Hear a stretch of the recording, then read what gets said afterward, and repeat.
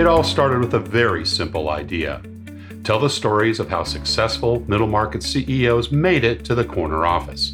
I'm Brant Handley, founder and managing director of Resource Options International, or ROI. We're the USA's premier executive search firm focused exclusively on empowering middle market companies to attract, hire, and retain A players while transforming top executives' careers and lives. ROI's Into the Corner office is dedicated to discovering how middle market CEOs advance their career, and we're making these remarkable and sometimes quite unbelievable stories available to you for the very first time. Listen and learn about the challenges they've overcome, the interesting people they've met along the way, and the lessons learned that steered these executives' unique journey into a middle market corner office of their own. I know you enjoy these CEO stories as much as I've enjoyed recording them. So thank you for listening today. And if you like what you've heard, rate us on iTunes or wherever you get your podcasts. I'm looking forward to you joining me on the next great middle market CEO adventure into the corner office.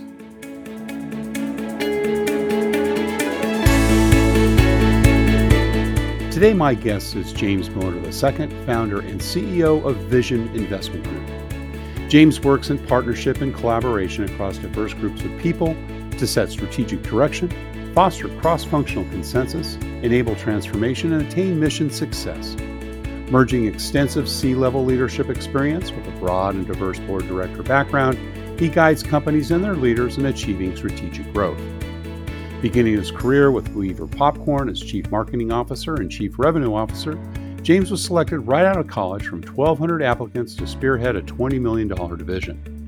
In 1996, James was recruited by Nesco, a highly specialized utility equipment company in international telecom and fiber optic, as their first Chief Marketing Officer of North America, adding the title of Chief Sales Director of North America 1 year later. In 1998, James founded Vision Investment Group, where he served as the Chief Executive Officer and Chief Marketing Officer of Subway Multi-Franchising, where he initially acquired 2 Subway franchisees with 20 employees and led the company through startup to strategically position his Subway franchise business to grow today's top 25 largest franchises globally with 50-plus locations and 1,200 employees. He grew revenues from $250,000 to over $20 million by acquiring 38 businesses and building 14 new locations from the ground up. James attended Milligan University, where he received his Bachelor of Science in Marketing, Computer Science, and Team Labor. James Miller, welcome into the corner office. Hello again, this is Brant Handley. I'm founder and managing director of ROI Executive Search, and we do retained executive search across the middle market globally. Today's the next step in our journey into the corner office, and I'm here to welcome James Miller. Jim is a board director and CEO of Vision Investment Group, and he works in partnership and collaboration across diverse groups of people to set strategic direction, foster cross-functional consensus, enable transformation, and attain mission success. Jim Miller, welcome into the corner office. Hey, thank you, Brant. I'm glad to be here. Great to have you here today. And we spoke about a month or so ago, and very excited about this conversation and hearing more about your journey. You just mentioned a couple of minutes ago, I think you've served up to about 20 different boards of directors and have had great success in the restaurant as well as other industries. So we want to talk all about that. But we kind of like to always start at the beginning, and that is, where you came from, what your early family life was like. Tell us a little bit about mom and dad and brothers and sisters and what part of the country you grew up in. Yeah, certainly. Thank you. Well, I grew up in rural Indiana on a farm. My father worked full-time as a farmer as well as full-time as a engineer on a local railroad. My mother was a full-time caterer. She baked cakes and cookies and all types of things like that. Nice. And yet here she is today at the age of 79, and she's continuing to be a full-time baker. And my dad continues to work full-time, but not employed, if you will. Right. Great. That's fantastic. Brothers and sisters? Yeah, I have 2 older siblings, and I'm so very blessed that even in our younger days, I was the youngest. But even then, we didn't really nitpick on each other, and we found the value in love and support of one another throughout our lives. Yeah. And I think you'd mentioned in one of our earlier conversations, you're a man of faith. Did you grow up in a Christian home, or did that come later to you in life? I did.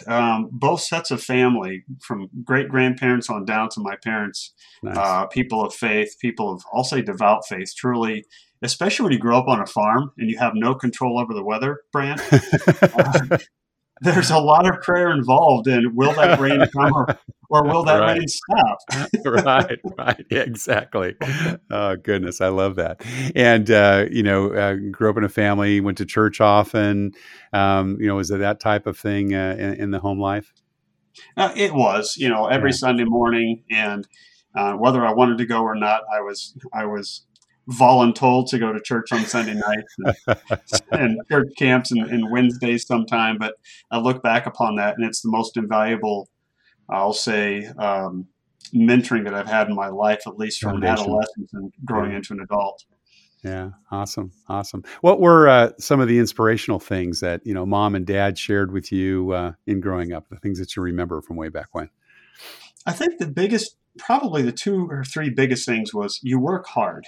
Hmm. Life is not just supposed to be about roses and sunshine and rainbows and whatnot. It's Right. truly, it's putting in a hard day's work, thanking God for what you have, uh, trying to be your best at being content with what you have, even though, as humans, we all like this or we want that and have desires and wants. But let's start with the basics. Here's what our needs are, and they're Yeah. provided. Be thankful for that. Right. Anything on top of that's just a blessing. Yeah, yeah, gratitude. I love it. Coaches, pastors, teachers that also had an impression. If so, any kind of messaging from them? Yeah, there was, a series of all the above. I was involved with the only true sport I played in, say, middle school or high school was some track and field, though I played Right. multiple types of extracurricular sports. Was even one of those chess nerds for a couple of years just to develop the mind. But one of my greatest mentors is actually my dad. Oh, Um, my dad was in the 101st Airborne during the Vietnam era, wow. and he went through an incredible amount of testing and trials and experiences, but yet was never in Vietnam. Huh. Um, he was a personal bodyguard for General Westmoreland. Wow. He was a personal bodyguard for the first African American who attended school in Mississippi. He had been in a couple of different helicopter crashes and survived both. There are so many experiences he was part of that he still reveals today. At the age of 81, he will come up with an experience that he went through and said, I think I can tell you about this now. Like, what's going to happen if I tell you now? What else could have happened to him? Wow, Right. that's terrific. And, I read a lot of books about leadership. I don't think I've read anything that can touch the life experiences my father had. And so Yeah. if there's anybody listening today that said, I want a really unique story to write about, I have one that you will not believe. I love that. Well, maybe dad should write a book on top of all those other Right. careers he's pursued. Right. Were you a good student in school, Jim? Oh, absolutely not. Why was Brent, that? what's interesting is I love to learn. I so much love to learn. But in my high school days, I didn't want to learn. And it Yeah. wasn't until the advent of such things as the History Channel, where the history of humans and our world came to life in a more imaginative and visual way. That's when Mm. learning became really fun. And so, as much as I do enjoy reading at that time in life, I unfortunately did not apply my efforts as I should. Yeah. Well, you probably weren't that interested in what was going on. I mean, that's so That's typical with right. a lot of kids, right? Once you got those subjects you're interested in. And Right, that's correct. did you come to Christ early in your life? Was that something that you did as a kid, or again, something that happened a little bit later? Well, I was baptized in the fall of 2018. Okay. Oh, excuse me, not 2018, 1998, Okay. All right. or 80. Oh my gosh, let's go back a few more years. It was in 1988. 1988. Right. I was 17 years of old. I had of age. I was researching for a couple of years. I grew up in the church and knew about prayer, all those things, but I took a couple of years and really did some research. I read the Bible from front to back, and most of that was a good event until I got to Revelation and got stuck for about 6 months. And there was a book that was coming out or had already come out and it said 88 Reasons Why Christ Will Return in 1988. Oh my gosh. And though I Wow. didn't read the book, it didn't fear me into becoming a Christian. It Right. helped me understand, what am I waiting for? Why Yeah, don't I that's right. start tearing down these human walls of thought and allow the Holy Spirit to direct where I go? Yeah. And so I gave my life to Christ in September of 1988. Awesome. That's correct. That's fantastic. So, through your high school years, you'd mentioned, a little bit of sports. What were some of the other things that you got involved with? Or were you involved in some of the church groups or other things, that took your mind away from those studies that you obviously weren't that interested in? Right. Well, to be all honest, again, I was definitely voluntold by my parents to attend certain things, but Of even course. when I did go, I remember coming home and they'd ask, "Well, how was it?" And I'm like, "I don't know. It was okay. It was fine." But actually, I enjoyed it. I had great friendships and camaraderie. Loved it. Some great lines of thought from a couple of youth ministers I had growing up that they weren't the hellfire and brimstone. They were more of the challenging of the mind and the heart to truly think through your actions and your day-to-day Right. life and what that means and what kind of response per each action or non-action that you take. Right. Uh, Right. so, so yeah, definitely involved that way. And then one of the biggest things was, I wanted to play more sports at school, but there was somewhat of an innate feeling of guilt because my dad was working full time on the railroad at the time, and I knew that there were crops in the field, there was weeding that needed to happen, and Sure. plowing and tilling and planting, and so I did want to come home and help the family farm. And then on the weekends, it was I can tell you again with my mother being a caterer. Branch, I'm not exactly sure how many, but I would say I've attended more than 300 weddings and anniversaries, and yet I never saw the wedding take place. Always behind the scenes helping mom That's out. right. Yeah. But I love certainly that. instilled upon us hard work, fervor, doing a good job at all times, and maybe they didn't make much money at it, which they didn't. They didn't. Mom didn't charge enough, still doesn't today. Yeah. But it was a good, I guess you call it that honest work living. Right, right. Well, and you've been an entrepreneur most of your life, and we're going to talk about your professional life in a minute. But in the early days, did that come to fruit? In other words, were there, the ubiquitous paper route, or selling Christmas cards at that time of year, or other things that you did to raise money, or was it helping mom out behind the kitchen, helping with her entrepreneurial things? My parents would, provide me a little funding once in a while, but really funding in our family was you have a house, you have clothing, you have food. What more do you need from working hard with us? But Yeah, we've given uh, you the basics. So you want anything extra, you go out and earn it yourself, right? yeah, I think one time Dad said to me as I was being a little bit mischievous, he took out his belt and he said, "I'm not planning to use this, but I can, and I just want you to know where your place is." And where the belt is as well, right? Yeah. It's It's always more of easy a to yes, handle. sir, Dad. I love it. I love it. But go back, two quick little Yeah. stories in regards to that maybe beginning entrepreneurship.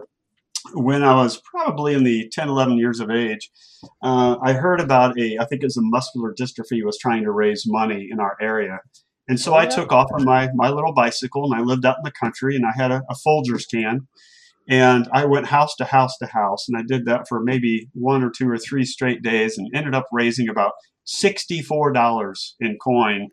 Wow. um, at that time was probably a nice amount. And I remember giving it to my mom and saying, "Mom, here I go. I think I've got $64 in here. What is my cut?" How do I where's my administrative fee, right? That's right. Where's my administration fee?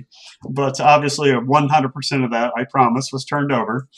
And then in probably, I guess it's around 10, or see, I was around 13 years of age, 13 or 14, I started to have some thought about, oh my gosh, what happens after high school? I hear people Right. go to college, and yet nobody in my family had ever gone Okay. for a full 4-year degree. Yeah. And Older siblings neither, correct? right, and they'd gone to Yeah. college, but it wasn't necessarily for a full degree. Yeah. Yeah. And I remember going to my dad, and we had been grain farmers for years and years, both sides of the family, multiple generations. And I said, "Dad, I got an idea. What if I raised pigs?" Well, the thought here was I'll raise pigs. And I did. I started off with dad. Dad loaned me enough money to purchase 50 piglets. Wow. and I would grow them into, larger pigs, and of course they would reproduce, and I'd have more pigs, and I'd sell them off, and put money aside for college. And again, I don't know what my age was. Maybe it was 13 or 14, but at that time I actually started my first company. Wow. And a arts teacher at the high school or in the middle school I was in helped me form that company. And the name of the company was Making Bacon. I love it. That is so awesome. Oh my goodness. At So there you go. 13, 14 years old. Oh, that's wonderful. And how long did you operate that business? Oh, for probably 4 or 5 years, and then it was time Wow. to move on to late high school and into college, and Yeah. I was positive mom and dad didn't want to take care of the pigs when I was away. And were you able to sock some money away from college and have some spending money to boot for Not near making as bacon? much as I was hoping to. But yeah, A lot of extra bacon too, probably, right? From yeah, time to yeah, that's time. right. It's amazing to find out just how much hard work goes into, running a farm as well as taking care of livestock, and you get a check at the end of the day, and you're like, that's it? Really? So you went to Milligan University. Why did you choose that institution? No, sure. So yeah, Milligan's tucked away in the northeast corner of Tennessee near Johnson City. Oh, And back in mid high school years, probably sophomore, junior year, a very good friend of mine from church and I were talking about college and what we wanted to do. So we did a little research, and we came across an article out of U.S. News that was talking about the 10 top uh, private, I'll say liberal arts colleges in the hmm. country. Yeah. And at that time, Milligan College, now Milligan University, was listed as one of those top 10 for law, Wow. medical, business, and I think it's marketing and computer science. There are like 5 categories. And so we both we went down there, we got to check it out, fell in love with the campus, and I think we fell in love more with the idea of just being a little bit away from home and still Yeah. being Right. within a day's drive. Um, so that's where I ended up at. That's great. That's great. And were you able to get a scholarship, or was that something that you were able to afford? Had mom and dad's help? How did you finance that? Well, let's go back to an earlier conversation about did I do well in school? There's a direct link with your grades in high school and the scholarships that do or do not come following. Certainly, anything academically. That's true. Yeah. Right, right. I was blessed to at least I received $1,000 a year off of our tuition. Tuition at that time was $8,000 or $9,000, Yeah. and that Yeah. was called a presidential scholarship. And then I definitely worked about 20 hours a week on campus throughout my 4 years on campus Right. as work study. Cool. Excellent. Cool. And went on to get a Bachelor of Science degree. And what did you specialize in? Well, I started in law. Uh-huh. So I have a very creative mind, as well as people have told me on various boards that I've been on that I see things from a very unique perspective. I'll have the standard perspective, but I seem to be blessed with an opportunity to look at things in such a way that most people aren't looking at it, a different Right. set of glasses, so to speak. Right. So I started in law thinking, yeah, I'm going to be in the courtroom. I'm going to be the Perry Mason drama, and that's what I'm going to do. And after about a year, they then finally released the reading syllabus for the next 3 years. And as the pages unfolded before me, literally, I thought, I really don't want to read all of that. Didn't hold your level of interest. Huh? No, so I actually switched then to a degree in business and computer science with a minor in marketing, a double minor in marketing, business science, computer science. Awesome. And what was that first job you took out of college? My first job, the first job that was offered to me was to come work for Walmart. And if I may bend your ear on this, it was quite a unique opportunity. But during my junior year, I had a business professor that's just really astute at wanting to make sure his students are truly following a business career course, not based upon books, but how their mind thinks and what makes them smile when it comes to working for an organization or building a brand. And he pulled me aside after class one day. He says, "You're a very unique individual." I thought, well, that's a nice way to say it. Uh, he said, "I want you to do something." I said, "What's that?" He says, "Choose a company and write a strategic growth plan for that company." And I was the only student he asked to do this. So at that time, we're talking, it's 1991, maybe. There's no internet yet, Right. so to speak. You're going to the library, you're reading magazine articles and newspapers and so forth. But I put together a strategic growth plan for a small company out of Bentonville, Arkansas called Walmart. Ah. And I hand addressed that envelope and mailed it off to Bentonville, and didn't have any, nothing took place until a month or so later. I'm in class, and a student comes and whispers in my ear, "The dean of students, Mr. Derry, would like you to come down to the office." And I said, "Okay, class is over." So she says, "No, he needs you to come down right now." I thought, Oh boy. what happened? I'm thinking, I'm a residence assistant. I'm still a little ornery, but uh-oh. Yeah, right.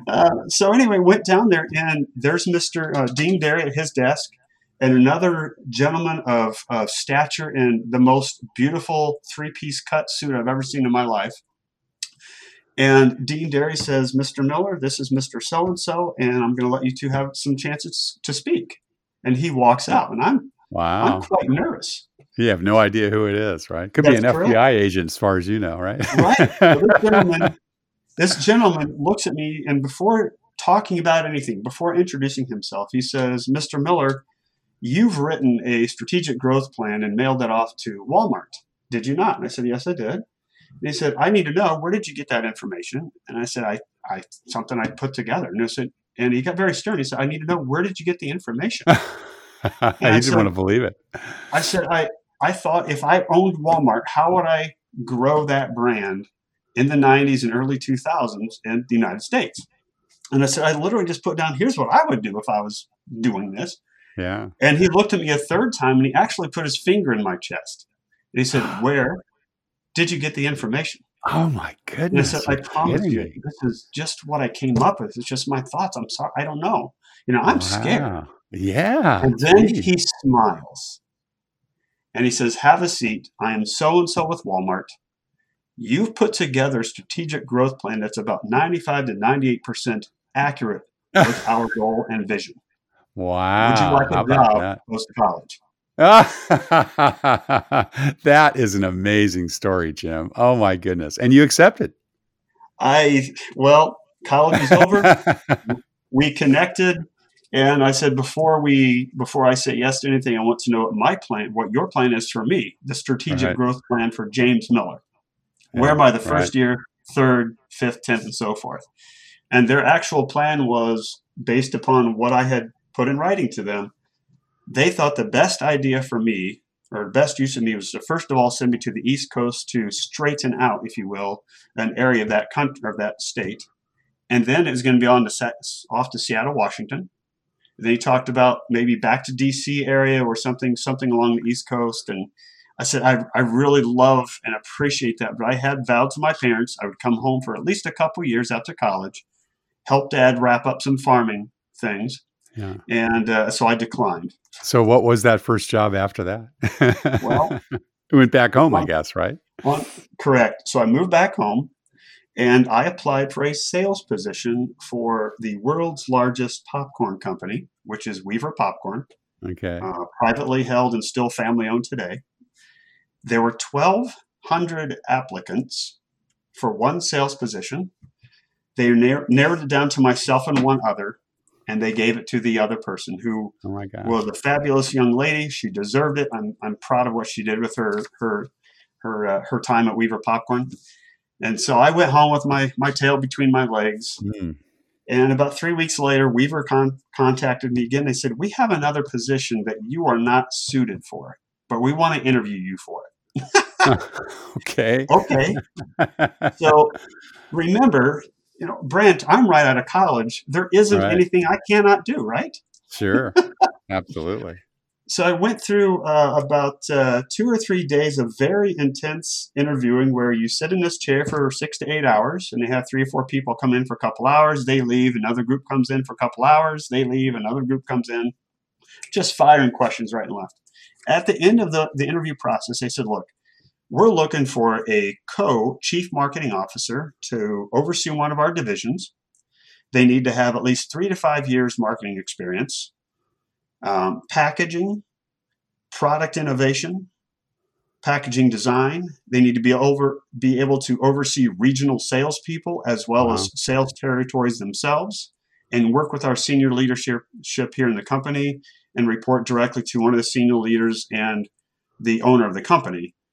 Jeez. We think you can do that. Pretty big job for a 22, 23-year-old. Huh? My goodness.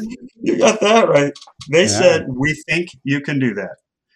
And of course, I accepted the offer. I was blessed to have 3 incredible years at the brand, working 60 to 70 hours every single week. I invented a product that actually took 24% share of the marketplace in its very first year. Wow. And I was just blessed. But then after that 3 years, I was running pretty ragged and took another opportunity that had actually sought me out. Yeah. Yeah. Fantastic. And did you have any leadership responsibilities in that first role at Weaver, or were you all an individual contributor for the most part? It was a unique opportunity. So there, like I said, I was a co-chief marketing officer. So there was Yeah. already another gentleman there who had seniority, and together we ran an inside team, and we also had an exterior operational or sales force as well, 5 or 6 people across the United States. Uh-huh. And we did that together. He gave me certain tasks that I would run with those people and meet with them individually and tour with them and travel and talk about what I'm trying to develop. As well as in that leadership, I had the entire country of Canada and every single client we had in the entire country of Canada and some of the United States. I ended up having about 330 clients. Wow. And the leadership, I think, I don't think in the leadership realm, people had really used this terminology yet, but what it was empowerment leadership. Sure. Right. Right. And he would empower me to go and do as good as I could, but also make mistakes. And then when I made mistakes, we sat down, we talked about them, how we might not make the same mistakes again. Yeah. Wow. And so I truly was shaped by that experience. Fantastic. And not shortly thereafter, you started Vision Investment Group, right? I think that was back in 1998 or so. Tell Right. me, a little bit of the foundational thinking behind that. I mean, did you come out of Weaver thinking, yeah, this isn't bad. Hey, it's a family-run company. Maybe I need to kind of, set my own self up in a job and see where that goes? Or what were your thoughts at that stage? You were what, maybe 24, 25 years old by that time? Right. Exactly. Yeah. Well, I took on another role for about, I think 16 or 18 months for a company that leased and sold, they call it yellow iron. These were look like bulldozers, right? That would bury fiber optic cable, and also trucks that would, hang fiber optic cable and lines and so forth, and was overseeing both sales and revenue and marketing for that company. And I actually brought that company for the first time into more of the digital age through web-based sales, marketing, and cataloging and so forth, and a lot of sales travel and so forth. But after that period of time, I was eating at Subway 3-4 days every single week. I just love Subway. Yeah. And I'm one of those individuals, I'm not going to order the same thing every time. So one of my personal challenges in life, and it still holds true today, is I try to order something brand new every time. Wow. Maybe I decide to toast the vegetables instead of having them in raw form. I just, Right. whatever it is. But so I went home. I was talking to a friend who knew of a guy who has 2 Subways and he might be interested in selling them. One was in my hometown and one was about 30 minutes away. So we got to talking, and well, as it comes around 1998, I buy my first 2 Subway locations, and then spend a couple decades turning that into over 50. Wow. Fantastic. So you were the ripe age of what, 26, 27 when you got your first Subway? Yeah, I was 27 when I signed the paperwork. Amazing, amazing. And then kind of went right into business. And how many franchise locations did you have once that you were at your peak? At my peak was 52. 52. Fantastic. 52 And across three different states. 2 different states. Fantastic. Well, tell us, maybe going back to some of those early years, gosh, you were pretty young, hiring people that were probably younger than you, right? A lot of we've all been in a Subway and kind of know the hourly shift workers. What were some of the leadership challenges you had during those early years? Well, obviously, and I think this still holds true today, no matter your knowledge or your work experience or how much heart you have into it, there's going to be those individuals who are older than you thinking, I don't know that this guy knows what he's doing. Right. I've been around longer. He certainly can't know. So from day one, I didn't want to try to prove myself as in prove them wrong. For me, it was prove to Subway and my various development agents that I'm going to run an incredible business. Yeah. And through the years, I've been blessed to be the franchisee of the year, which to me comes about as having a very good team in place. Right. There's numerous marketing awards, operational awards, sales records awards, all kinds of awards. But it still goes back to I have the right people around me to make that happen. Yeah. And was it at Subway when you first really started managing people, or did you also do that at I think it was Nesco, right? The company that you Right. were that it was laying tables. When did you Yeah, kind it of was take on that first? more so at Weaver than at At Weaver? Nesco, but Yeah. obviously in the Subway side was, every new manager I had a business relationship with and provided expectations and checked in on them periodically through, phone and face to face. One thing I love to do, and I still do this today, Brent, when we bring on a new manager and I get a chance to meet with them face to face, I love to tell them this phrase. I say, I hope you make mistakes this year. Hmm. And they look And at they you and look say, at you. "What?" Absolutely. They have the most dumbfounded look on their faces. You want me to what? I said, I hope you make mistakes this year.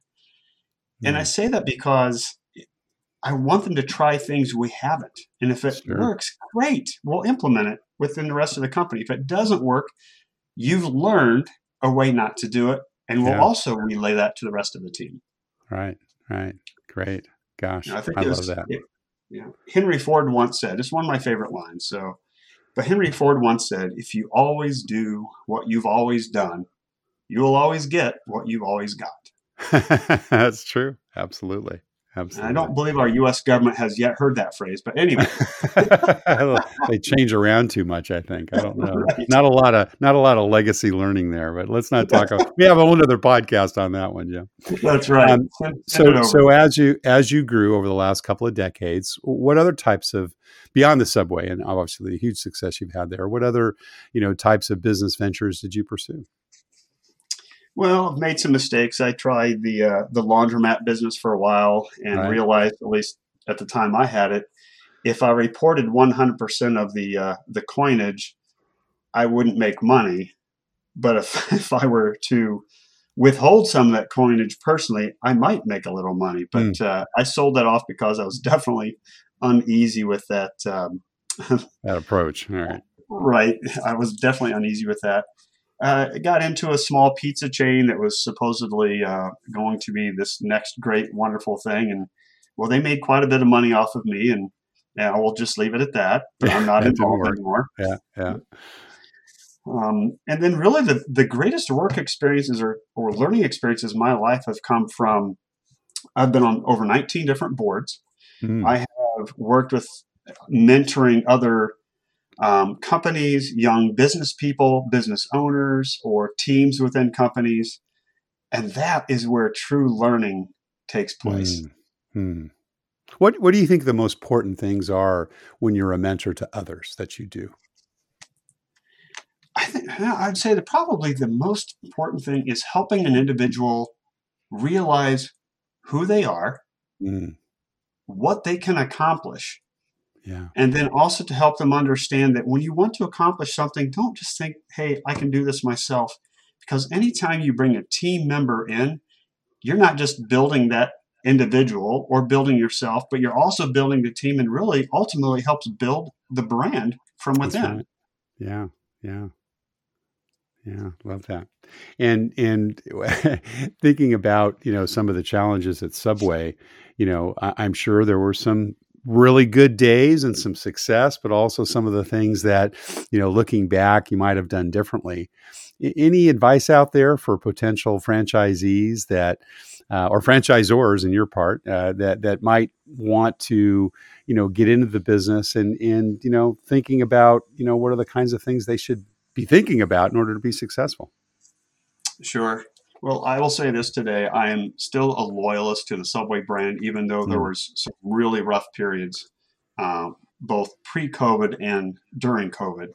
yeah. But I'm a loyalist to the brand. I have faith in the brand. We do have a very good product, and so I'll continue forward in that. But I think I might throw a plug out there right now, Brant, that I do want to move on. My chief operations officer does an excellent job of running the day-to-day business, and I'm looking to find either other board work or other teams to lead and guide and shape, or companies to run. Right. But I will say, I will, as long as I can, I will still have some type of involvement with the Subway brand. But for someone wanting to become a franchisee, I think a couple of things you really need to take a look at is, where's the marketplace today? Where's it going to be? Where do you think it will be during the time that you want to be involved in that franchise? Right. I think Howard Johnson's, you talk to somebody that's a millennial and you say, I don't have a clue who Howard Johnson's is. Who are you talking about? Right. Right. Unfortunately, and that's the case. They should still be relevant today, but they decided not to continue with relevancy with the generations that were coming. Yeah. So one thing I'd highly advise is take a look at what millennials want, need, and desire today, as well as Generation Z. And it is a totally different mindset on what they do, want, need, and desire. Um, I was working with a group just last week, helping them develop an internal team. And I said, one of the things you need to understand is millennials don't have the loyalty necessarily to brands that we may have as, say, a Gen Xer. I may say, I fly with American Airlines, and that's where I'm going to stay. I'm just going to be with Right. American as Right. much as I possibly can. Whereas a millennial Gen Z says, what's the best deal? If I Yeah. get some points out of it, whatever. Or I'm going to follow a brand, not because of the brand, but because the brand has a specific charity that's close to my heart. Yeah. Yeah. And Social then consequence. they'll be a Yeah. loyalist because of that charitable organization that they have a tie to. And when you think about Subway, I mean, a tremendous brand. Huge Subway fan. Have always enjoyed it. If I'm on the road, I love the fact you can find them roadside so often now.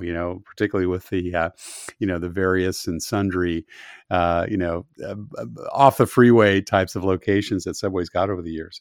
But as a franchisee, it's not your culture, right? I mean, it is a culture that you create within your own franchise group, but Subway has its own methods and you're expected as a franchisee to execute that.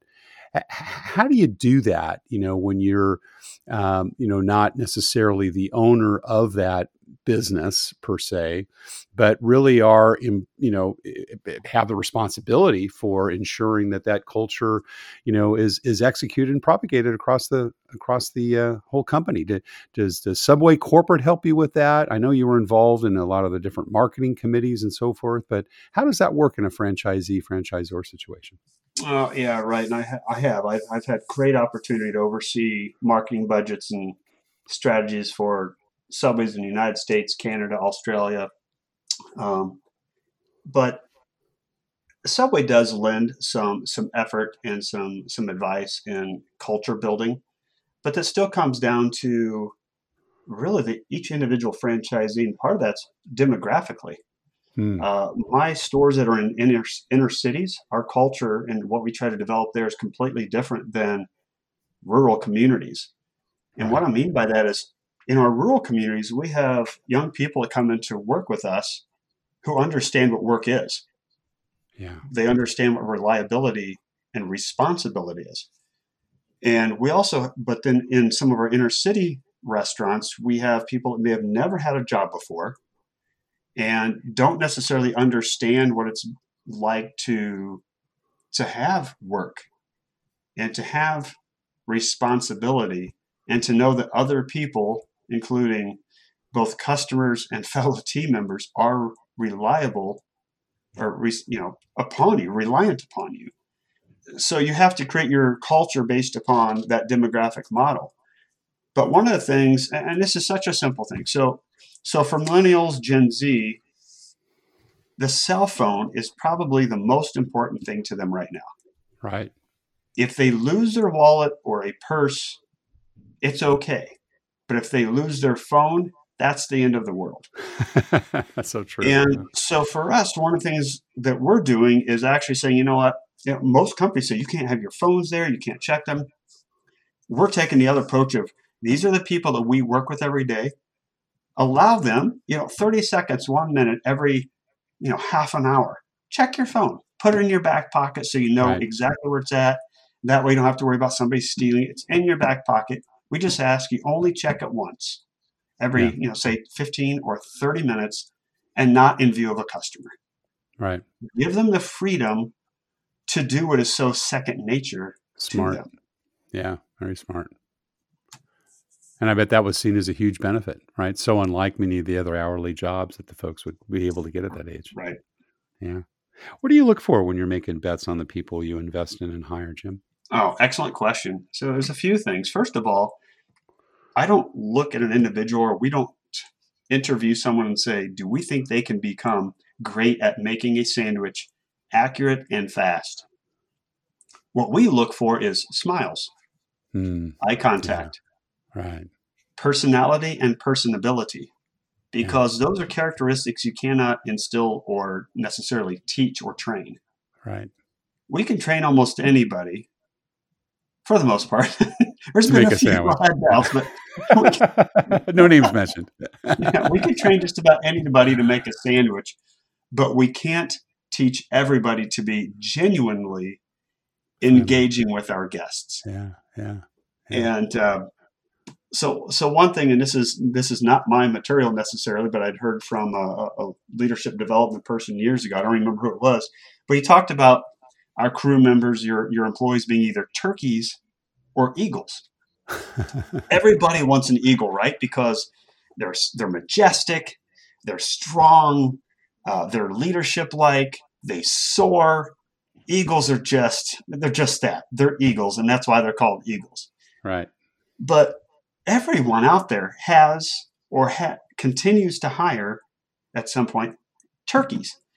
And those turkeys, doggone it, you may love on them as much as you want to. You may train them as much as you can, and they may pick up on a few things of flight, but they're never going to soar. Right. So at some point in time, you have to, quote unquote, cut your loss and say, either I'm going to put that turkey in a position that they will thrive in turkey responsibility. They don't have to fly. Right. Right. But I can never put them with the eagles because they're never going to be able to get up as high. They're never going to be able to stay in the air as long as the eagles can, and so forth. And oh boy, this is being a little facetious here, Brant, but just my wit coming out. So sometimes when we have a turkey that we realize we just don't have a spot for that turkey, I'll give them an application to McDonald's and say, that's where you belong. I love it. Well, Jim, we're just about out of time, but we always have one last question we ask all our guests. And that's kind of what career and life advice would you give someone who maybe has the eyes on their own corner office in the future? A couple of pieces of advice. First is, and I didn't learn this until I was well into my career, though you may love a company you're with for 3 or 4 years, if you're truly trying to get that corner office and you don't see that there isn't a chance to get there, you may literally have to leave that company you love or that you put a lot of hard work in for that next opportunity. And I don't want to say jump, it's furthering your career.